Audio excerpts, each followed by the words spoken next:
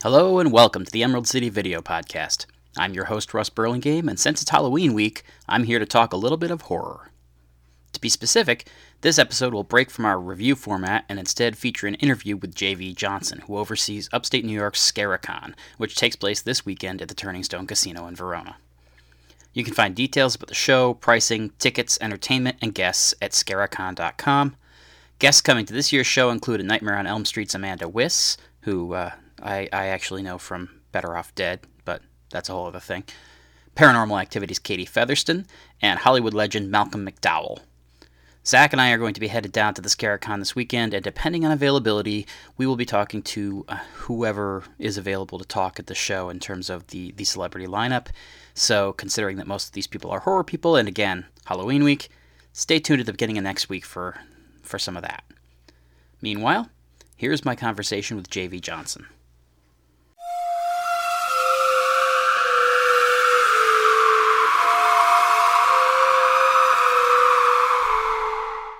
It's a weird time of year because I feel like there's just a ton of conventions that are happening. Pretty much it seems like there's one every weekend. We just had one in Syracuse 2 weeks ago. What makes Scaricon kind of endure? Because obviously it's been around for a while now. Well, we're in our 8th year. And I think it endures because, well, there's two reasons. One is that I don't think there's anything that's quite our size in the area. There are a lot of conventions. And there are a lot, and you said, recently every week, and I think all year round every weekend you can find a convention somewhere, and maybe 2 or 3 of any of size. But as far as upstate New York goes, and as far as the Syracuse market or anything close by, Scaricon is kind of the largest option, which means we bring in the most significant celebrities and the most significant vendors and the most significant opportunities, film screenings, parties, whatever it happens to be. I think, that's why we continue to endure. But the other reason that we've lasted this long and we continue to grow and have added a second location is that I think we take a unique approach to how we set up our events. And we make sure that we're not necessarily a cattle call type event. If you go to a Comic-Con in New York City, say, you're going to be one of tens of thousands of people trying to work your way through a crowd to get a 15-second opportunity to get an autograph from somebody. And while we want to continue to grow, we at the same time make sure that we are not losing our fan approach and our intimacy. So when people come to Scaricon, they can spend 10 minutes, maybe longer, with their favorite celebrity, talking to them, asking questions, whatever it happens to be. The celebrities know that coming in. Mm-hmm.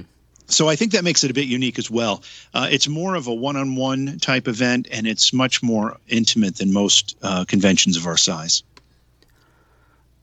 Are there any challenges to trying to operate a show of this size in Syracuse? Because it's a pretty small city, weather is not always forgiving, and you got kind of all those variables.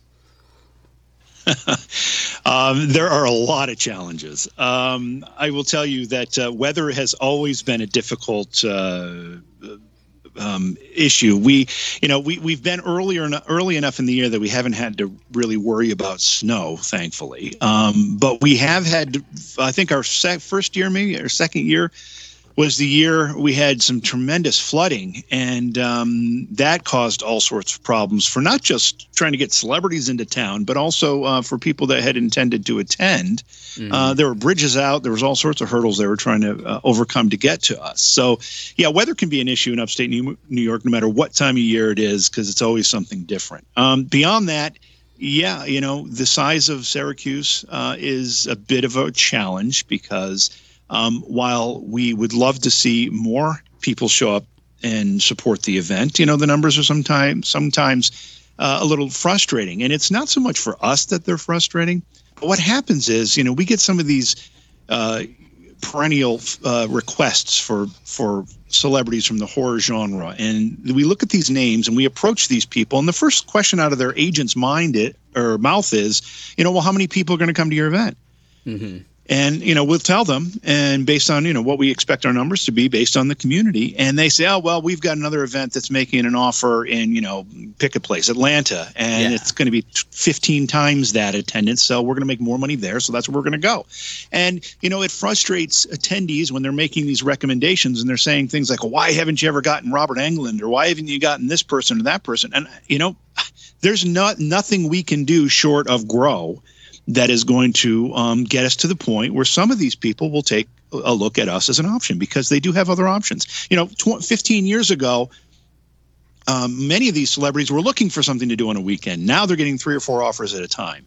And, we can only compete so much based on the size of our attendance and based on the size of our community to support the event. So we keep looking for innovative ways to bring people in. And we're doing a pretty good job of it, I think. And, that's just it's going to be the way we're going to be able to grow, is just by continuing to plug at it.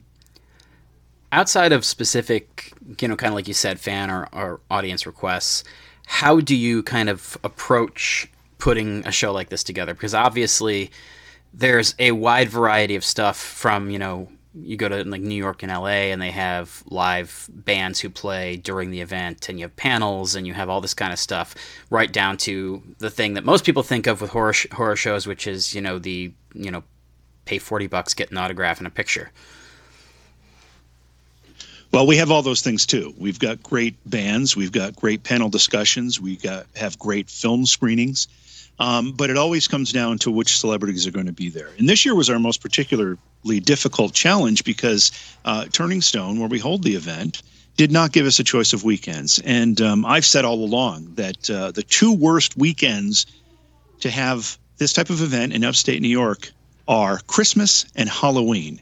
And I'm not even sure which order. I don't know which one's worse, because for us, we already are faced with a challenge where celebrities are very, very difficult to get them to come to an event of our size. But then you add the pressures of a Halloween weekend, and automatically, 75% of the celebrities that you may have contacted to attend anyway are already booked at other places, because of the weekend it is. And somebody like Elvira, who I've actually, Cassandra Peterson, I've actually developed a nice friendship with, and she loved my event, my Scaricon in Massachusetts in June, and she was so anxious to come to this one. However, the month of October, she is booked for Universal Studios and is there for the whole month for their, their haunted Halloween night, whatever the thing they do down. Haunted Nights or something.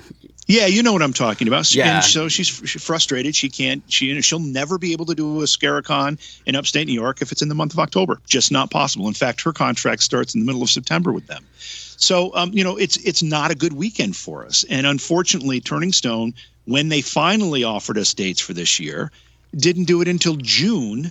So we were looking at it, okay, well, either we accept these dates or we don't have an event this year, because we don't have time to find another place. And in all honesty, other places are very, very difficult to find to begin with in our area that can hold an event our size. It's just not something that's done easily. So we took it. We took a big risk and a big effort to try to make this come together, knowing how difficult it was going to be. And now we have to see. I think we've done a great job in putting together a really unique and aggressive celebrity guest list this year, and now it's up to people to come support the event. It's funny because I had seen ads for the event, but I didn't know when it was or any of the details. I've been traveling a ton for work, so I haven't been super cued into the local stuff. And for the podcast, we're doing a deep dive into this one obscure film from the 70s. And I was talking about that project with somebody at a local event, and they were like, oh, so you're going to go to Scaricon because Malcolm McDowell, who's in the movie that we're talking about, is at the show. And I was just like, shoot, yeah, I guess I definitely have to do that. Well, that's a neat coincidence. So, yeah, that's literally how I found out kind of what was going on at the show, was that somebody else told me, oh, yeah, Malcolm's going to be there. Wow. Well, that just, illustrates some of the hurdles that we're faced with. And when I started Scaricon, I actually owned several radio stations in the Syracuse market, and I was able to kind of give it a marketing jumpstart because I own the stations. I don't own the stations anymore, so I don't have that ability. And we rely heavily at this point on social media marketing. But one of the frustrating things that we encountered this year, and this may just be me not understanding the nuances of social media marketing at this point, but I created half a dozen ads to run on Facebook. And every single one of them was disapproved. And, I went through their appeal process, et cetera, et cetera. Yeah. And, it comes down to the point where they finally they throw up their hands and say, well, we're not really sure why these things are being disapproved because everything is legitimate. Everything seems to be okay. Maybe it's because your website, Scaricon.com, is not an HTTPS website. It's just an HTTP website. And I'm thinking, are you kidding me right now? So, these are the types of things that we just were hit with this year because we were so far behind the ball on a calendar standpoint. Anyway, not having our date secured until June, when usually we have it secured in January. So, everything was kind of working against us. But I've got to tell you, my team did a great job, and I think we have an excellent show this year. If it makes you feel any better, I got to tell you, I don't think it is you, because I have had similar issues with Facebook since they changed their algorithm in the wake of the fake news stuff. I've had so many issues with them, and one of the sites one of the pages that I'm a moderator on has, I think it's 5 million people like it. And so if we can't get Facebook to cooperate with us, I kind of feel like, that's not entirely your fault. Yeah, well, it's frustrating, especially because I'm a traditional media guy, having owned radio stations for so long. So that would have been my natural inclination anyway. And this year I decided to kind of veer into the social media stuff pretty heavily, and I was thwarted along the way. Now, I'm happy to say that YouTube didn't disapprove any of the ads. They're running fine on YouTube. Mm-hmm. So I don't understand. I just don't get it. But, that's going to be a lesson to learn after the fact here. When once you kind of get past all the hurdles and start focusing on kind of the quote-unquote good part in terms of putting the actual show together and who you're going to get and how you're going to do this, are there things that I don't know you personally, this is the first time we've spoken, are you a fan who has things that you go in going like, well, if it was me who's coming as a guest, I would want X, Y, and Z, and that I know I need to do that? There is some of that. I am a fan, and I have to tell you, one of the things I found over the course of the years is that the people that I get excited about aren't necessarily the same people that the general fan public gets excited about. But that's okay. I'm fine with that. And I have brought people in more from a personal preference than from what I would think would be a more mass appeal preference. But again, I'm okay. I'm fine with that. But what I usually do when it comes to trying to decide who to ask to come and who to bring in is the first thing I do is I go through and look at anniversary years for any given films. Mm-hmm. And I try to see, what combination of popular film is on a, 10th, 20th, 30th anniversary. And then I reach out and see how many of those actors are available. And, it's kind of it's a whole, it's this weird convergence of criteria has to meet right in the middle for it to work out. But that's where I start. And then once I start doing that, I try to look at anything that's new that might be creating a bit of a buzz and see if we can get any of those people. And sadly, I don't know if you've seen the movie Terrifier on Netflix, but that was one that's what people are talking about quite a bit. And I happened to watch it and enjoy it. And I was in conversations with the guy that played Art the Clown in that film, David Howard Thornton, and he's in New York City, and he was excited to come up. Just turns out he's going to be at Chiller the same weekend, so he wouldn't be able to make it. But those are the types of things that I do. And then once that process starts, I try to, any of the booking agents that I'm working with for people that I don't have a direct connection to, I say, okay, so who do you have available that might, be good for this event? And I'll get some names that way. And if it works, it works. And that's kind of how we bring our people together. How do you balance the desire, and especially in a smaller town like Syracuse, to have local talent represented versus the fact that we are a small community that has a handful of cons, and so, there's certain folks who you see every 6 weeks, and so probably you're not getting quite the same bang for your buck as a promoter that way? Okay, I'm not sure I understand the question. Are you asking if people have appeared at several different places? No, sorry. What I was saying is basically, how do you balance when you're making these decisions? How do you balance the fact that clearly you want to have local talent at these things if possible, but in a smaller community like Syracuse, oftentimes the local talent are already doing 10 of these shows a year, and they might not draw the same crowd because people have already seen them. Yeah.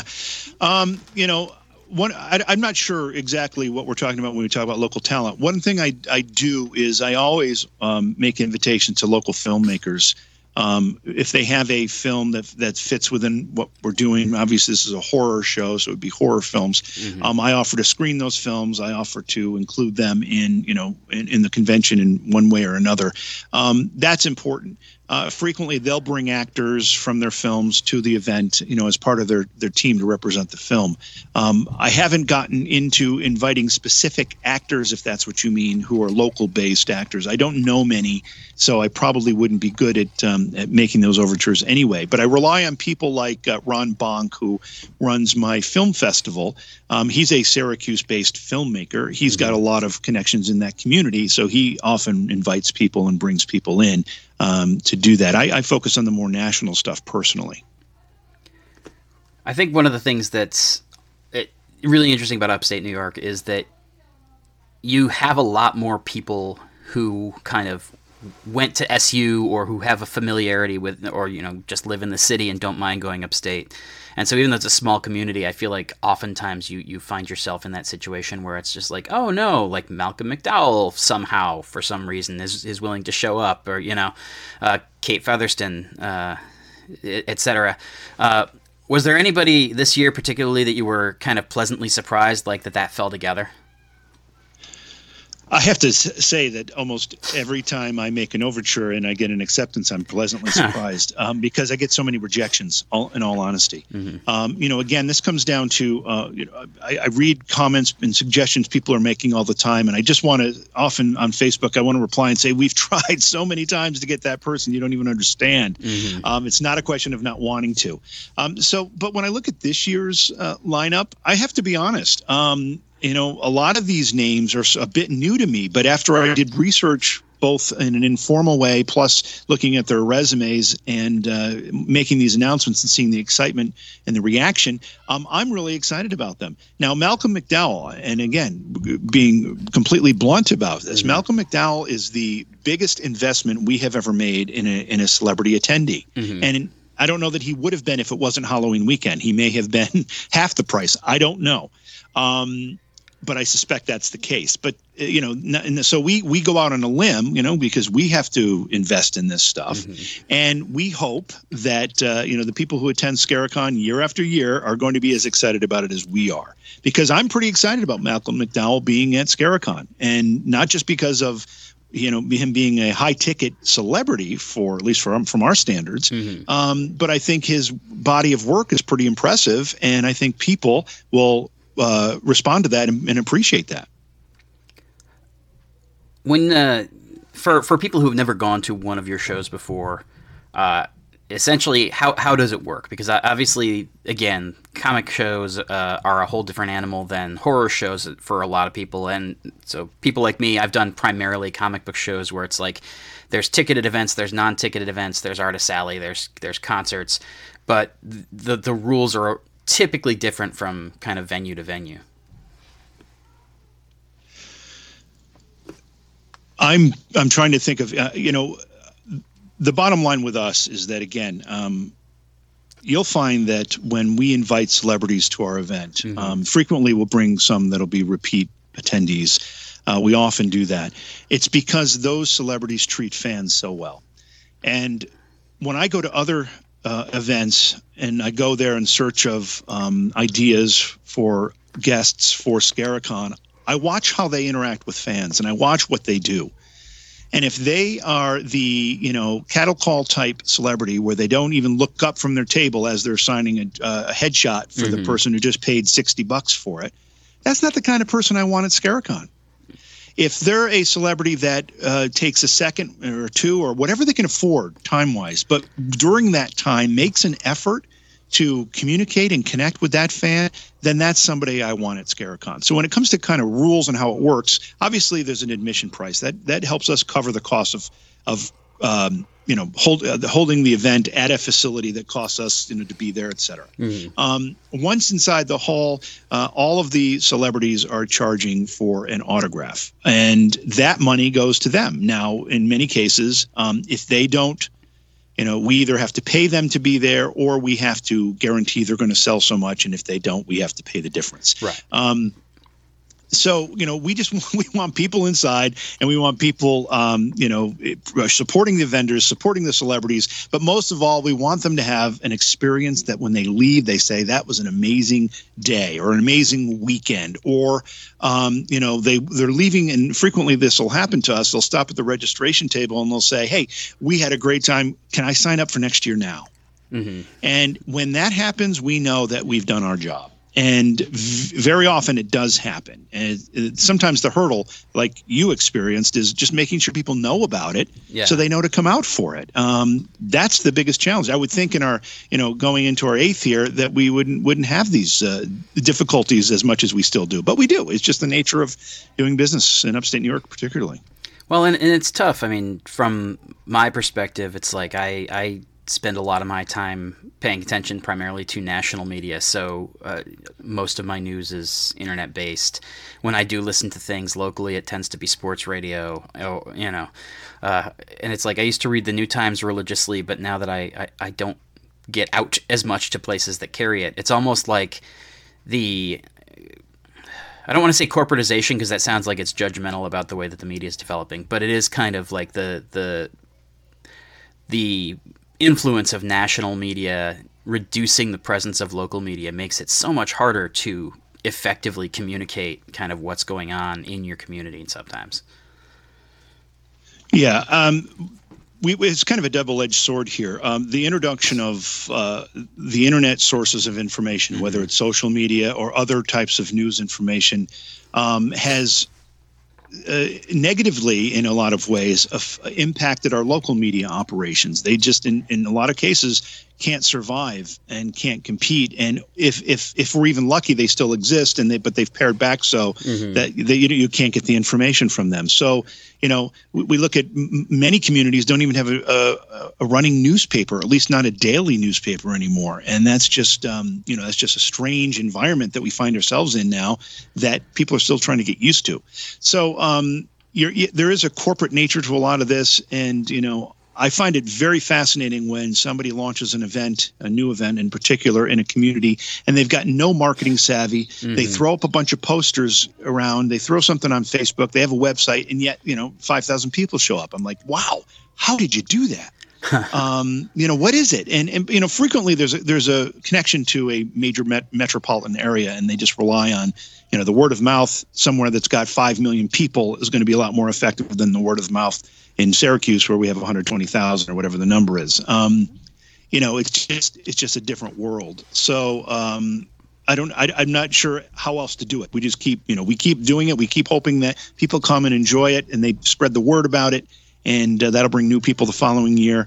And so far, that's been the case, with little bumps along the way. But, this has never been about anything than me being a fan and wanting one of these events in upstate New York. Fortunately, I have the resources to do this because, I've worked with other promoters who are charging things on their mother's credit card because it didn't make them, they end up at the end of the weekend having lost so much money.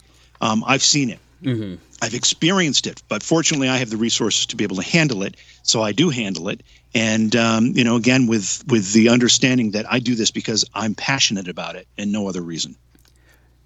Do you feel like the horror community in particular almost lends itself to these kinds of shows because of how the kind of underground, like the deeply passionate underground horror movement of the 80s and 90s used to be? I mean, you look at things now, and it's really hard to know anything that isn't a big-budget movie because everything is through Netflix instead of, like, a video store. But I kind of feel like so much of my experience growing up in the 80s with horror was, like, Vestron video VHS tapes that you just had to really give a shit in order to know that it was even there. Yes. and I don't think that's really changed. I think that this community is unique in the sense that it will seek these things out. And I think that the video store has been replaced by the Netflix or the Amazon Prime or the Shudder or, whatever else it happens to be, Vimeo or Hulu or whatever it is. I mean, our options are so far expanded than what Blockbuster happened to carry at any given time. So that's a kind of a good thing, but at the same time, it does come with some challenges. I know that when I go to, especially Amazon Prime, and I try to find another horror movie to watch, it's really hard to sift through what they have on there and I think Netflix is a little better because it seems like Amazon Prime will put anything up. And, when I only have an hour or 2 hours in a couple, between on a weekend to watch a movie, I want to watch something that's going to be decent. And, you don't always get that when you've got so many options and such an easy way to distribute them. Now, having said that, there are going to be other people that disagree with me and think that's the best thing about it. And that's fine. But things have changed. However, the fan hasn't. Fans are still in this particular genre. They're still aggressive. They're still inquisitive. They find this stuff. They seek it out, and they talk about it. And I think that's what makes this category of entertainment so much different than any other. All right, that's probably a good quote to end on, unless you've got something specific that you wanted to make sure to communicate that I haven't asked about. Well, I just want to, mention the website again. It's Scaricon.com. It includes our schedule of events. We've got a lot of great things going on, including the parties and a Rocky Horror Picture Show Shadowcast and some film premieres. Great lineup of celebrities. It's very easy to get to, free parking, and it's a lot of fun. It's a weekend you'll never forget.